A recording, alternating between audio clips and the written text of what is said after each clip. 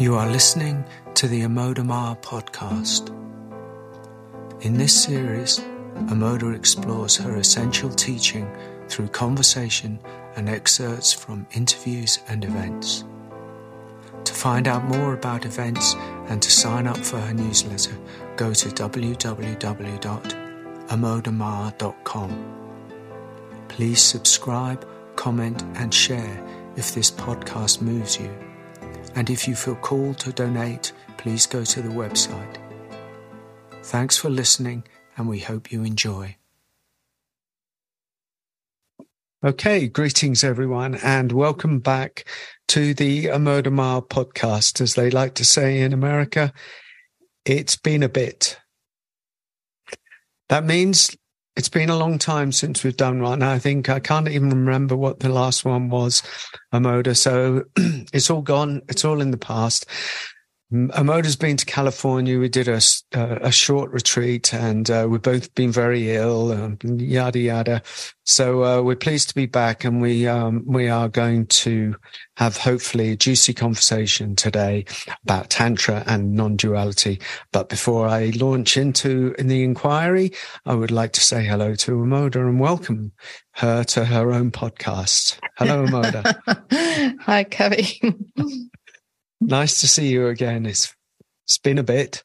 Yes. So, okay. So here's a little bit of not background, but why this has arisen. We, Amoda and I, are putting on 7-week meditation series, the Tantra of Life, starting in, I think it's June. I can't remember the date of it. 23. June 23. And it's the third year we've put it on. And of the courses that we do, the programs that we do, this is one of the most juicy and kind of visceral, if you like, the meditation series. And so we were discussing this and talking about it and thought, Tantra and non-duality. What a great subject. What a great inquiry this will be. And so because Amoda's got experience of both, I have a little bit, but certainly Amoda has. So we thought we would open it up and have a discussion about Amoda's particular experience of Tantra and non-duality. Are they different? Are they the same?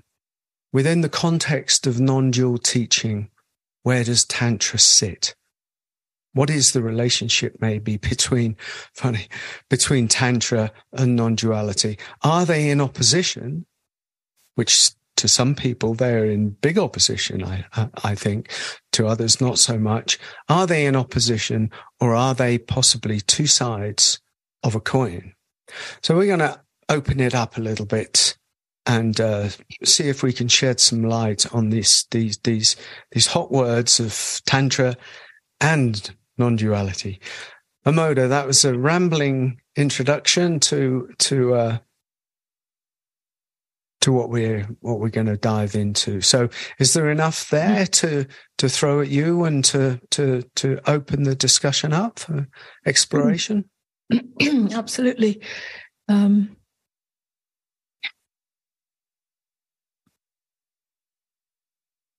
We can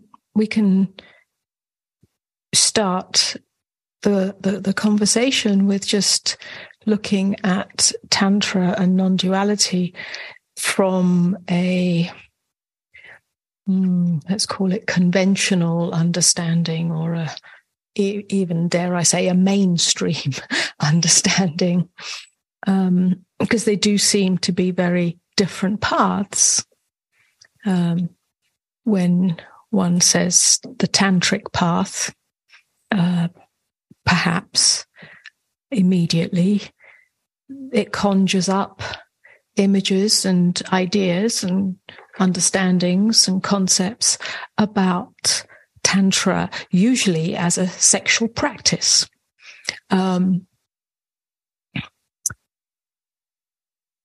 Or something to do with the body, through the senses, through the chakras, through yogic practices, through, like I say, sexual practices, through breath practices, it seems to involve the physical form. To reach enlightenment. Yes, to reach enlightenment, to, all of this sort of higher consciousness, essentially to go beyond duality. But that's not the first thing that comes to mind, if you like, when one says Tantra. And then you, right? So then... Well, everything gets dumbed down eventually, doesn't it? Let's face it. Oh, yes. I put the word Tantra on one of our Facebook posts to circulate as an ad for promoting the Tantra course, and it got rejected by Facebook. That it was violating there. Yeah. So even that already has built into it that it's something to do with sex. So I had to change the language. So that's how ridiculous it can get. But you know, let's for most people, even on a spiritual path, Tantra implies something to do with the physical form, with the senses, even with relationship, and so on and so on. And then, you know, what comes to mind with non-duality, again, on a sort of more mainstream, generalized understanding, non-duality is about recognizing or understanding that there's nobody here, the world is an illusion, I am not the body, only consciousness is real. And so it seems as if they are in opposition, or two very different paths. The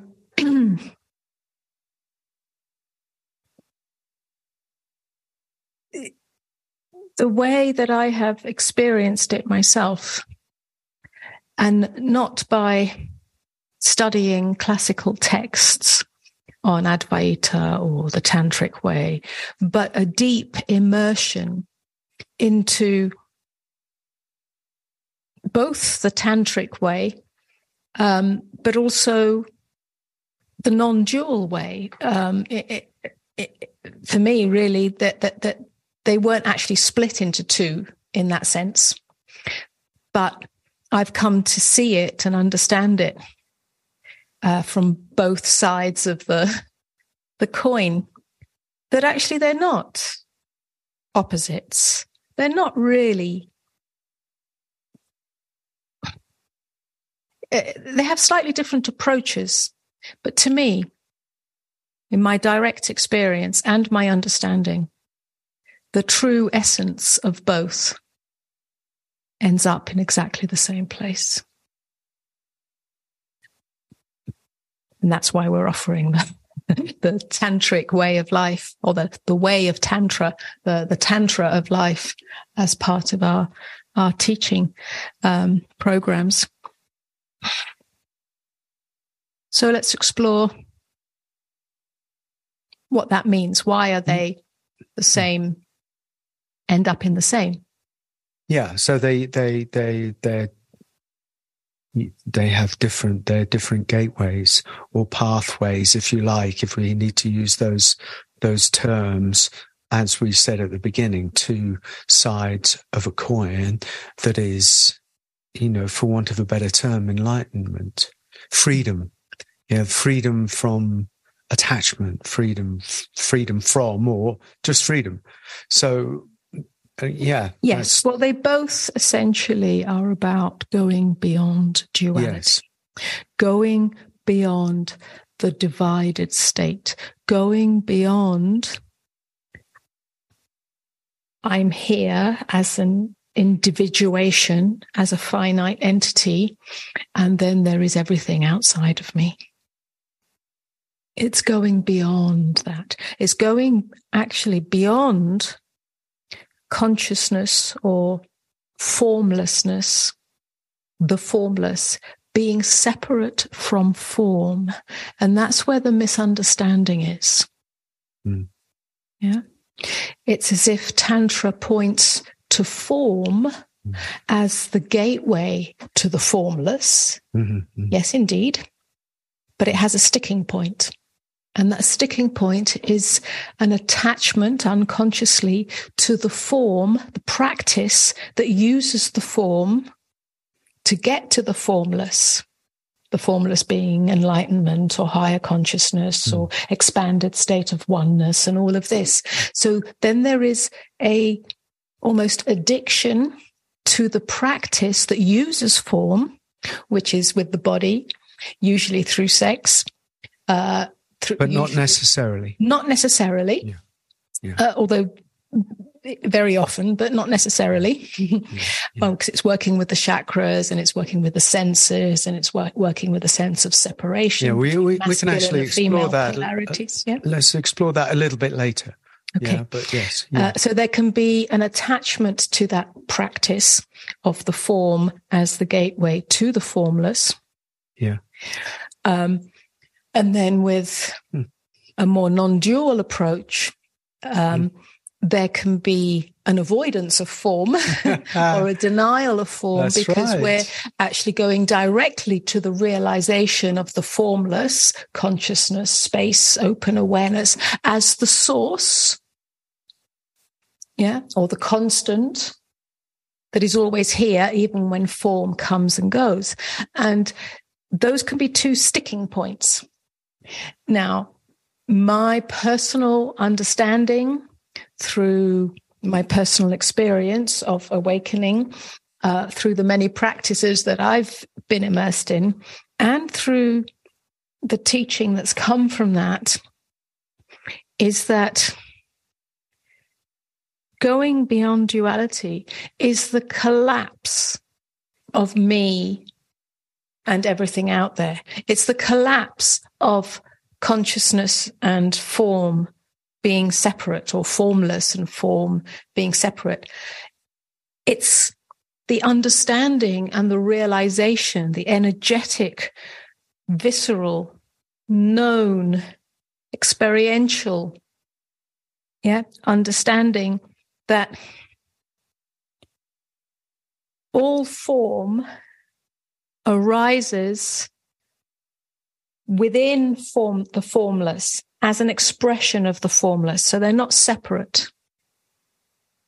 So to say there's nobody here or the world is an illusion is in some ways misleading. It's not the whole story, and sets up this kind of denial of the world of form. The thing with Tantra, or the tantric way, it's not so much about tantric practices. Yes. I'm really not interested in those as such, because that's where the stickiness is. But actually, the tantric way of life, the tantra of life, is really an energetic opening and intimacy with all things. When that intimacy with all things is a lived experience, then really there's no me and other. Or me and things, or me and life, or me and God even, or even me and consciousness. They all collapse into one. So it's the end of separation. And then it's as if the source of all things, the ground of all things, which is consciousness, space, open awareness, the light of beingness, the I amness, or even prior to that, just this, the isness, permeates all things. Permeates all things. And all things are impermanent, but this source is permanent. But they're not separate. So this brings a great intimacy and with life itself that doesn't deny anything. Neither does it derive its identity from those things. So that is non-dual. That's the non-dual realization. So Tantra, would it be? Would it be? I like things to be wrapped up quite a lot in nice chunk-sized sentences. And is it fair to say, on a certain level, that the Tantra of life, as you're talking about it, not the tantric practices, but the Tantra of life in the way that you described, is the living expression, the living of non-dual realization? That's a very beautiful way to say it. And actually it is. Yes. Isn't it? Yeah. And actually that was my doorway to awakening. Yeah. It wasn't through the non-dual understanding, but it was through I didn't even know it was tantric at the time, but it was for the full immersion, it's almost like a die. It's so intimate. It's as if you die into everything. Yeah. And in that, there is this non-dual realization. You wake up out of separation. You wake up out of the dream. You wake up out of the identity with everything or some things or whatever appears. It's a merging. It is a merging. Yes. It's like a merging into the totality. It's a merging into godness that actually releases the attachment to things. Yeah. Because all things are temporary appearances, reflections of that one totality that is formless and yet includes all forms. And it is fundamentally a shift in perception. A shift in perception. And that shift brings a soft gaze to the experience of life, which we could say that's non-dual. A soft gaze. We stop being fixated. But it's also tantric in the sense that many of the tantric practices and the meditations and the contemplations, less the practices that use form, but the contemplations are about softening the gaze. Yeah. So yes, it's through the portal of the senses, because that's the only way we can know things. Yeah. The many appearances, we can only know the many appearances through the senses. There's no other way of knowing them. So it is through the doorway of the senses, which includes the gaze, upon things, that we either get fixated on those things, and in being fixated, we're either grasping or rejecting. But when the gaze is very soft, literally and energetically, it's like an inner gaze as well as an outer gaze. It's as if that very narrow, myopic fixation comes undone. And we see through the unbounded infinity of the heart, the one heart, the heart of all things. Oh, that's non-dual as well. It's the end of duality. It is. Can I ask it then about non-duality? Because now you've pointed to the heart. Now you've pointed to the sensing experience of this three-dimensional world, which, as you pointed out earlier, is kind of can be denied to a certain extent in the non-dual, modern, contemporary, whatever, seeker who can almost deny the visceralness, or not just, in a way, hope or assume that the understanding is enough. It's not. Historically, it never really has been enough. But in order to do what you said, softening the gaze opening the senses, if you like, and then undefending the heart. These things bring up intimacy for people, and intimacy is notoriously troublesome to the self, because it brings up vulnerability, it brings up fear, it brings up all of the kind of potentially cathartic, areas of life. Is that necessary? Is it necessary to go through that, to embrace those? What I'm seeing is what's the point? If you can understand it, we meet a lot of people who can actually get it, understand it. But is it coming through? Is it being lived? Is it being lived in? No, it all has to be included. Yes. The non-dual understanding, because it can be pointed to, awareness, consciousness, the ground of being. We can point to it. It can be seen. It can be recognized in all circumstances or in meditations and so on. But unless it includes everything that appears in that, which it's going to, repressed emotions or suppressed emotions, what hasn't been met. That's the living the truth of non-duality. There's the non-dual understanding, if you like, or recognition. But then that recognition has to filter into the whole being. And that becomes tantric. So an understanding of what Tantra is, which is essentially welcoming everything into the spaciousness of being. When I say heart, that's really what I mean.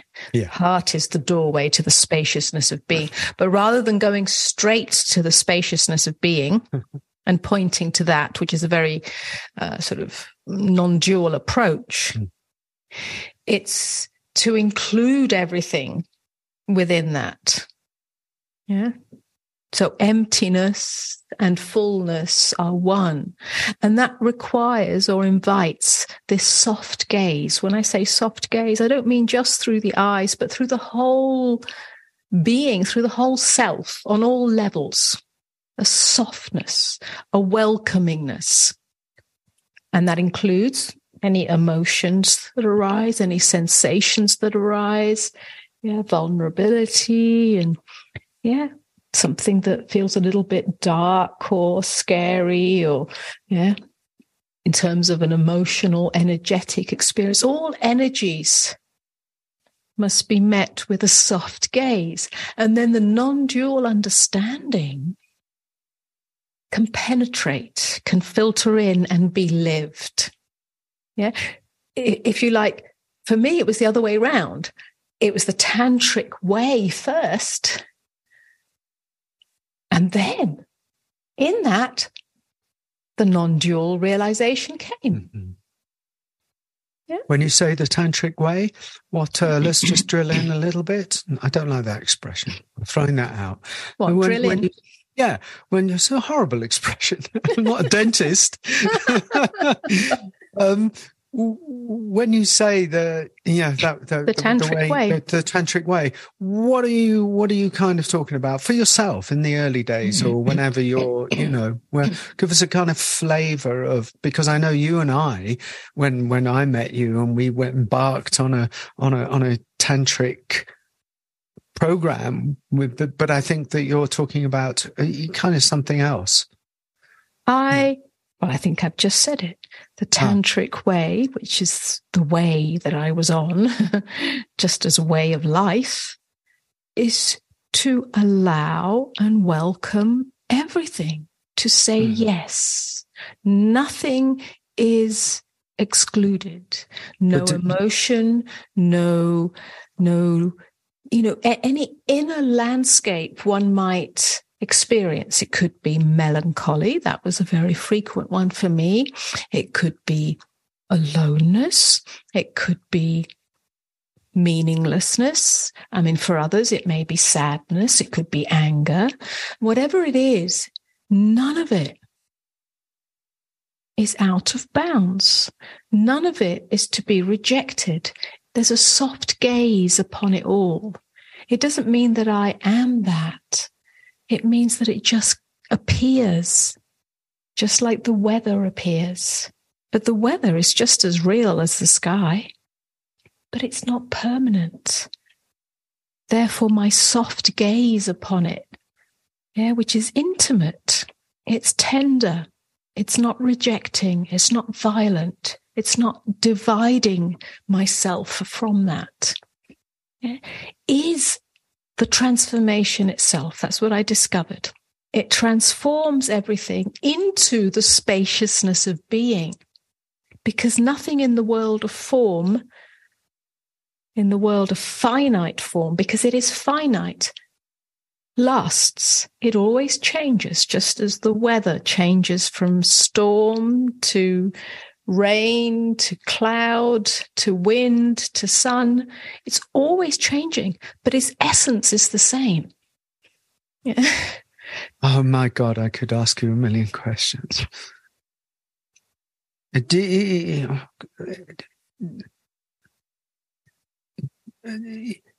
the path of surrender? That's what it is, yes. So for you as a woman, I know I don't want to get into this business too much, but as a woman, you're talking about the path of surrender that arrived in your life first.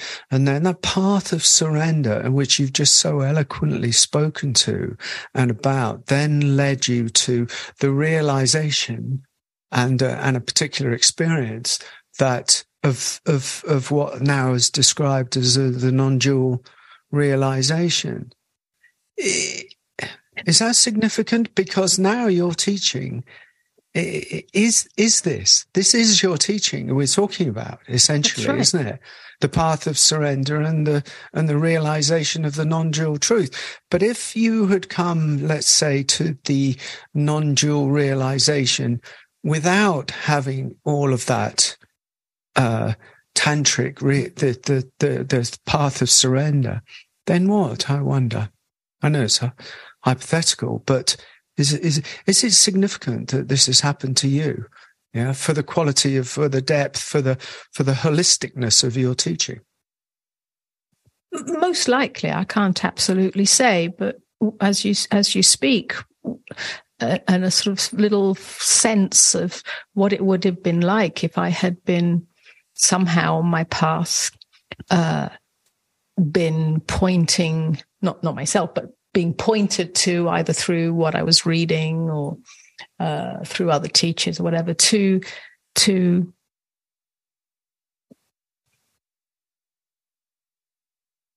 the awareness of awareness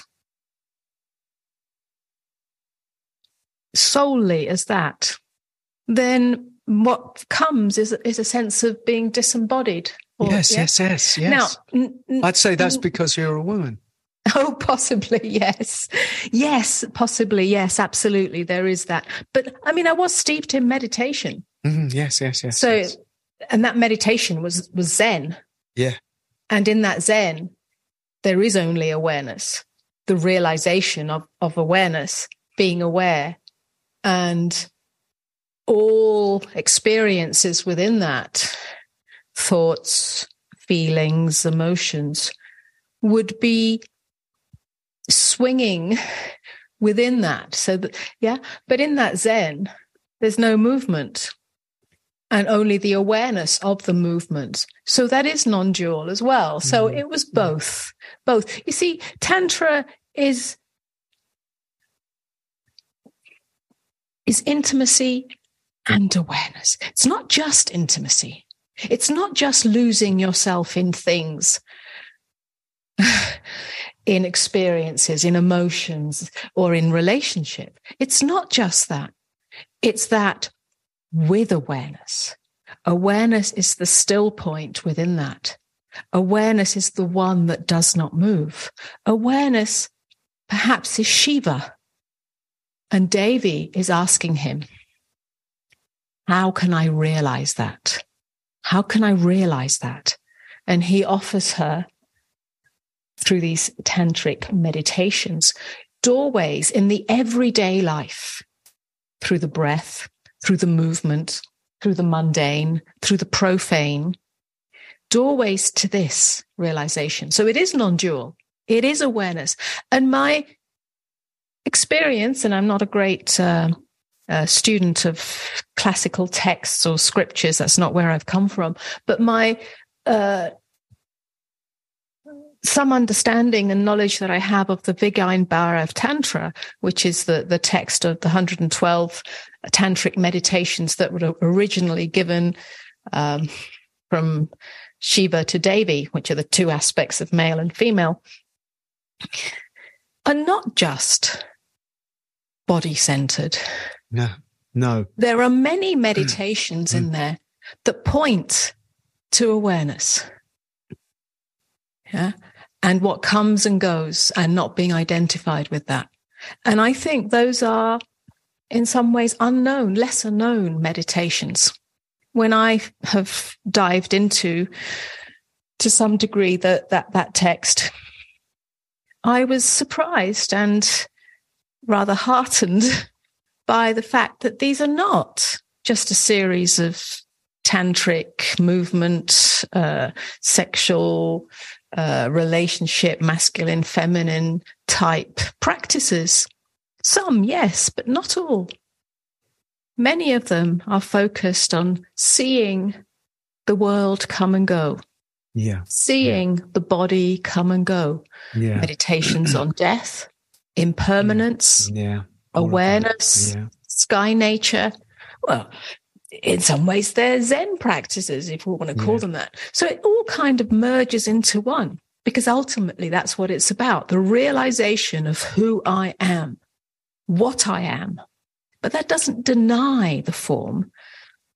And where the tantric way, if you like, becomes valuable in everyday life, or on the path of seeking freedom or self-realization or enlightenment, is that place that you mentioned, Kavi, which is where non-dual realization, or the awareness of awareness, filters in to the lived experience. So that's where an inner transformation takes place. And especially in the context of how to be with difficult emotions, because that's the challenge for many people on a spiritual path, or not on a spiritual path, is how to be with difficult emotions, because there is so much suppression and rejection and denial and bypassing and fixing and all of that goes on in ordinary life and on the spiritual path. It's the same. So the tantric way, the tantric approach, and understanding that energetically, viscerally, as a lived experience is valuable in that, because that's the only way that which appears to be so unwelcome, that which appears to be a threat, that which has been suppressed but now wants to appear because everything wants to come home. That's the only way that can be transformed into the light of beingness. Yeah, and then there's therapy and self-help and positive thinking and all of that, which is still trying to fix it, change it, and that doesn't work. So this tantric way, if we really understand it and practice it and live it, not through the textbook, but through the lived experience, which I hope is what we're offering. Yes. A gateway, a doorway, an invitation, exactly a taste of that. We call it a series of meditations, but it's not really that. It's an invitation and a teaching within that, just using a meditation, a particular specific one, as the foundation for it. Yeah. And then a discourse and an exploration and an inquiry into how this is lived. What does that mean? It's not just a practice. How is it lived? This changes everything. That's exactly right. Yeah, this is the non-dual, the living of non-dual freedom, awakening in the midst of everyday life. It's the end of suffering. I can't speak more highly of what you just said. In my humble experience, what you just said is absolutely on the button, really. It really is, because it's that path of, you know, as any awareness filters in, the path of saying yes to it, the path of saying yes, softening those hard edges. How else do we do it? Because it can't, the non-dual understanding awareness cannot remain separate from the lived experience. It just can't, because it doesn't do any service. It just retains itself as an understanding, and then it gets met and challenged by the everyday life. And so it has to be met consciously, softly. And the other thing that I was animated by what you were saying was that the misunderstanding or the marginalizing of this tantra of life into this human obsession with sex, you know, and just, oh, well, that's it. You know, let's send it down that road of either I'm obsessed with it or I'm not obsessed with it, and I'm secretly obsessed with it. And to corral the vastness of this the tantra of life into this tiny little channel of sexual obsession is puerile on a certain level. I mean, it works for some. I know there are some major practices out there that do that, and fair play. But for everybody to just jump to this knee-jerk reaction that when anybody talks of the tantra of life, they're just somehow talking about this sex thing is idiotic. It's ridiculous. And this blows a hole in that, because it is much vaster. Yes. It's a vast way of being in the world that doesn't deny the world, says yes to it all. In order to find God, you must welcome everything. And that was Tagore. And I don't know whether he was a tantric teacher, but that's a tantric statement. It is. And the the paradox, as always, there's a paradox, is that when you say yes to everything, it's as if the world disappears in you, in the sense that it disappears, it comes home, it dissolves, into the spaciousness of being that you are, which means that you're no longer tormented by the world, attached to the world, deriving your identity from the world, trying to control the world. And when I say the world, that means everything that's part of your life and your experience and so on. You're not defined by the world or defined even by your experience of your life. Whereas in the unconscious state, let's say, that's where one is identified from that. And that's a source of torment, source of suffering, a source of agitation, and so on. But it all just dissolves into that which you are essentially, which is the sky, which is the open awareness. That's where it becomes non-dual. So it's not an attachment to the sensorial ecstasy of, let's say, some of these more conventional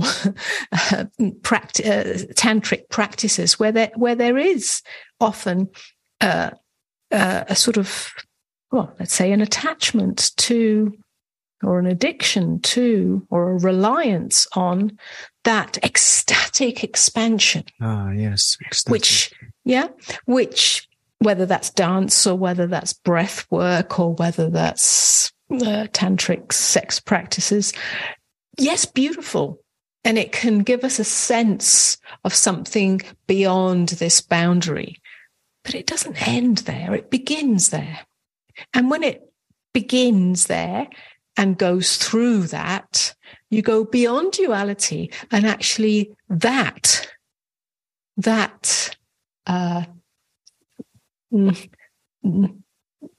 tool or that method or that form falls away. You don't need to dance to feel ecstatic. You don't need to have a tantric sexual interaction, breathwork, meditation in order to feel expanded into the oneness Yeah. You don't need any of that because you are that. Yeah. And it stops being ecstatic. It becomes ordinary. But that ordinariness is the living of the non-dual freedom. Yeah. You're not defined by any of that. It is a, I mean, dare I say, a treacherous, both paths, all paths are treacherous. I think we could establish that. Yeah, because of the tendency on the path that you're talking about to become hooked on the on the boat that gets you to the shore, and a little less interested in just hanging out on the shore because there might not be anything there or something. So you get attached to that, and as you said at the beginning, you know, there's a tendency, or there can be, of dissociation in the non-dual realization when it doesn't enter, you know, in this kind of way. So yes, what you just said is absolutely right. Is this, if I were to say to you, to be in the world but not of the world? That's right. Is that it? That's it. You're in the world, absolutely intimate with what is appearing. There's no denial. There's no rejection. There's no resistance, whatever experience it is. And that experience is perceptual, sensorial, emotional, energetic, direct felt sense. This is your experience. It's absolutely intimate. And in that intimacy, what happens in intimacy in that way, you're not standing back, labeling it, naming it, interpreting it. It's so intimate that it's just this. Yeah, we can't put a name to it unless we need to functionally. Oh, that's a cup. I'm going to pick it up. But, you know, it's just all right here. But that intimacy, yeah, which is you're in the world and the world is in you. Yeah, but you're not of it. You're not. Your sense of identity, who you are, what you are, is not derived from that. Yeah. So then if it's what we might call, and here we're naming it, but we have to just for this conversation, something that you might name if you stood back as unwanted, difficult emotion, yeah. Loss, maybe we can, all relate to that, or sense of aloneness or solitude. Yeah. Or it might be something ecstatic, very pleasurable, uplifting. You're not deriving your sense of self from either of those. That's not who you are. That's not what you are. Because all of that comes and goes. All of that is finite, impermanent, and is an appearance of the one appearing as a separate finite thing, but it's not. It's still an appearance within, yeah? So it's duality within non-duality, yeah? But we're not deriving our identity from it. So it's intimate, yeah? Just as the sky is intimate with the weather, then they don't seem to be separate, and sky over there and weather over there. The weather is an appearance of sky, but sky itself, sky nature, never changes. Yeah. So it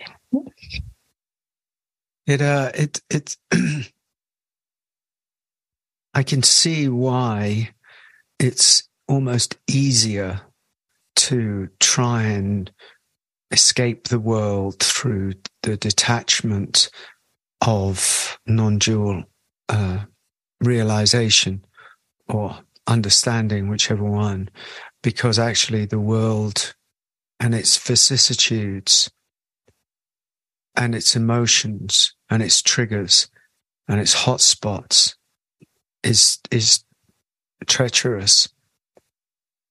Everything is treacherous. Well, it is. It's treacherous to the self, and the self is, you know, is almost the thing that has to navigate itself through the marketplace. And so there are many who get caught in that. Well, I've seen this, I see that, and I understand, I actually get it, sort of thing, and then there's the aversion to the world as the biggest questions we get are, how do I do that? Have you got any tips? Or what is the answer to this bit? Or, this bit has triggered me and I don't know what to do. We kind of have that a lot because it's the salient point, because actually the biggest dilemma is not the non-dual realization. The biggest dilemma is, how does that convert? How does that become the lived experience? And there's no avoiding it. That's the thing. You can transcend all you like and stay in the cave, but at some point, I remember the story, the guy who's in India 15 years got his visa, and he found bliss in the meditation cave, and then his visa ran out and he had to go back to the passport office. And in the passport office, they closed the door on him really early and he hit the roof and he freaked out. And that's 15 years of meditation. Was it lost? I don't know. It was a tantric experience of going into the world. How does this become a kind of lived experience? And so that's what I see. That's what I'm affirming is the value of paying attention to this, of living this. And it can be called the tantric way. It can be called the tantric way because it gives it a flavor, that way of softening into life and allowing life to soften into us, so that this whole idea of the rigid separate self kind of starts to melt. Really. I think if one actually really looks into non-dual teachings, especially as they're offered in the contemporary world. I'm not talking so much about Advaita, perhaps. The classical Advaita. But if we look at more contemporary non-dual teachers, which may have arisen out of Advaita or end up in Advaita, but let's say the more contemporary non-dual teachings, if you really, really look into them, most of them do have a deep knowing understanding of this inclusion that we're talking about. Yes. They may not directly speak to it. What happens is that individuals on the path who come into those non-dual teachings, that's where the sticking place is. That's where the misunderstanding usually is, because there'll be a glimpse and then they'll get stuck in that glimpse and the denial of the rest of it. But if you actually go to if we could call it the source, or of those non-dual teachings, as in the one who is offering them, their lived experience, I would say, is tantric. Most of them, not all. There are some extreme non-dualists. And even then, I would say that in their actual personal lived experience, it's inclusive. It's just that what's portrayed or presented through the teachings can tend to be one-sided. And that's where the sticking point is. Yeah. Why that is, I don't really know. It becomes a thing. It becomes, in some ways, it's easier to talk, to speak of that very clear-cut, non-dual knowing, understanding, recognition, and not including the human experience, because it gets quite nuanced, complex, treacherous, yes, to actually be able to speak to that in a clear and valuable way. Now, again, not so. All of that is part of it, and then the tantric way tends not to be so prominent or prevalent, because that also has its problems. As we said, just mention the word tantra and suddenly there's this idea of what it is and what it's not, and blah blah. So perhaps this conversation is valuable in bringing it all together and going deeper than the surface understanding or the surface meaning of those terminologies. Yes, I think you're very generous and in a good way to to the non-dual scene, if you like. I do, because I think you're right. I think that there's a truth in what you're saying, and it becomes the easiest conversation, in a sense, is, human beings like to talk and like to debate and like to understand. The idea, in a way, that understanding, and it does get us a long way, but understanding it itself can end up being the boat that gets you to the shore. And then so you're still stuck on the boat, or the boat of understanding. There's the boat of the body, and there's the boat of understanding. If I just understand a little more, I'll get it. And then I'll be able to get to the shore. And so this kind of, the path of understanding is, while beautiful, is also treacherous. Mm. I mean, if anything or anyone or any sort of vibration or frequency of or fragrance of a teaching has penetrated me and my life, then it would be Osho. Not that he spoke directly of non-duality. I never heard him say the word non-dual. He spoke of awareness. He spoke of meditation. But he spoke of love. He spoke of Tantra. He spoke of all of it. And all of it was about transcendence, if you like. Transcendence of the human condition of the unconscious state, and so on and so on.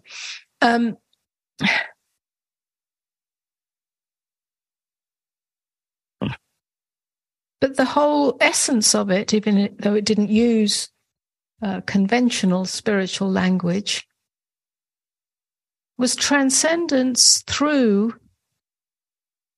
allowing everything. Yeah? Allowing everything. Emotions, energies, experiences. So it's the merging of love, not the love of another, but simply love. The unconditional acceptance of what is, but with awareness, with stillness. So that brings a non-attachment to appearances, to things, to others, to ideas, to concepts, to the self. But he didn't speak in non-dual terms as such.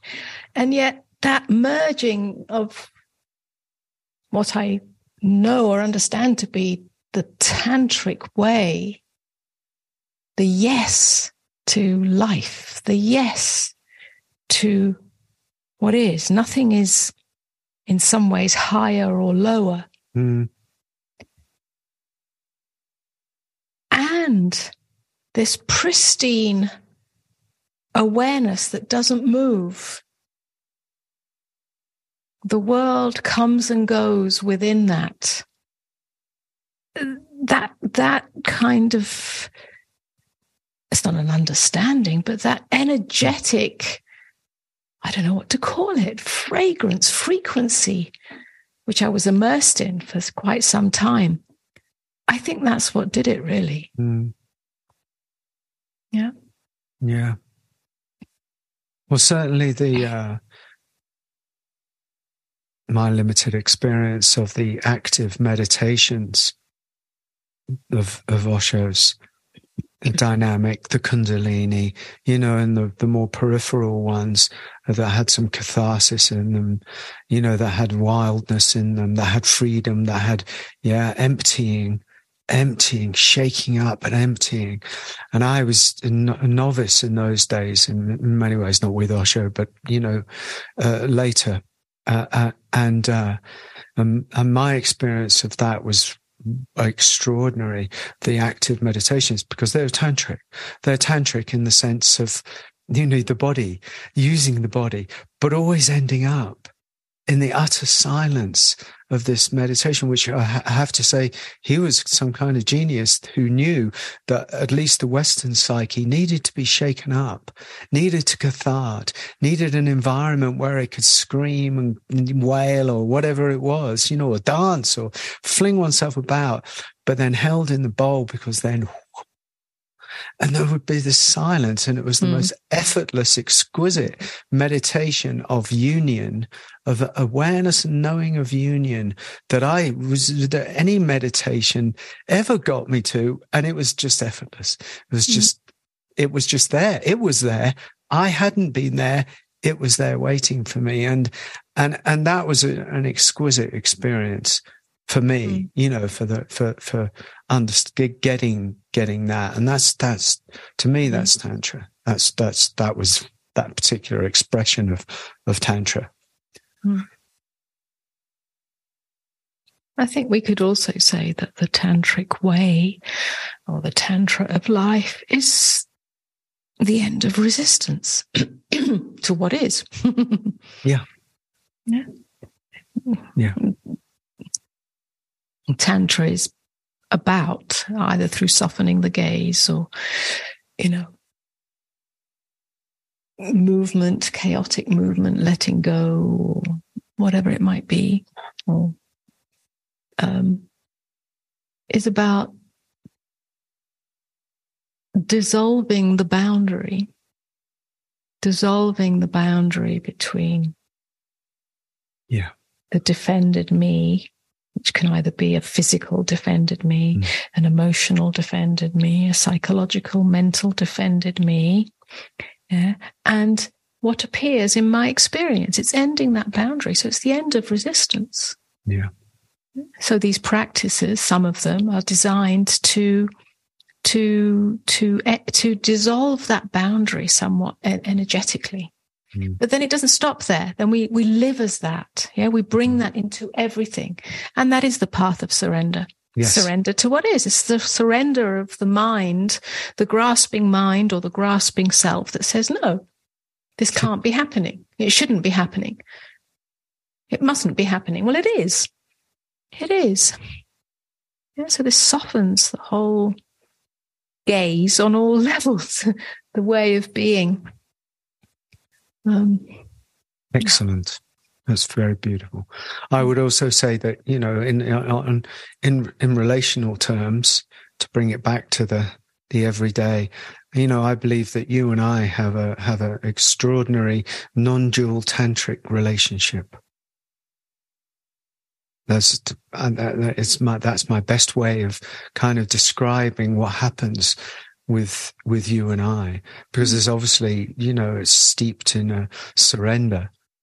It's steeped in non-resistance, but it also is, is for me anyway, for the I don't know, a lived non-dual awareness. I mean, here we are, we love each other with in an unlimited kind of way, knowing that each form is destined to dissolve, and that we have to meet that, we have to face that, and we do face that with a loving tear in the eye, knowing that we're temporary, that this moment is temporary, that this podcast is temporary, that this relationship has its a fragrance in eternity, but as the two beings that we are, it's already toast in that sense. And if that's not a tantric way, then I don't really know what is.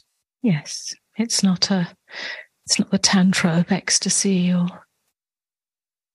needing to practice anything in order to feel a union with each other. It's the end. That's why it's non-dual.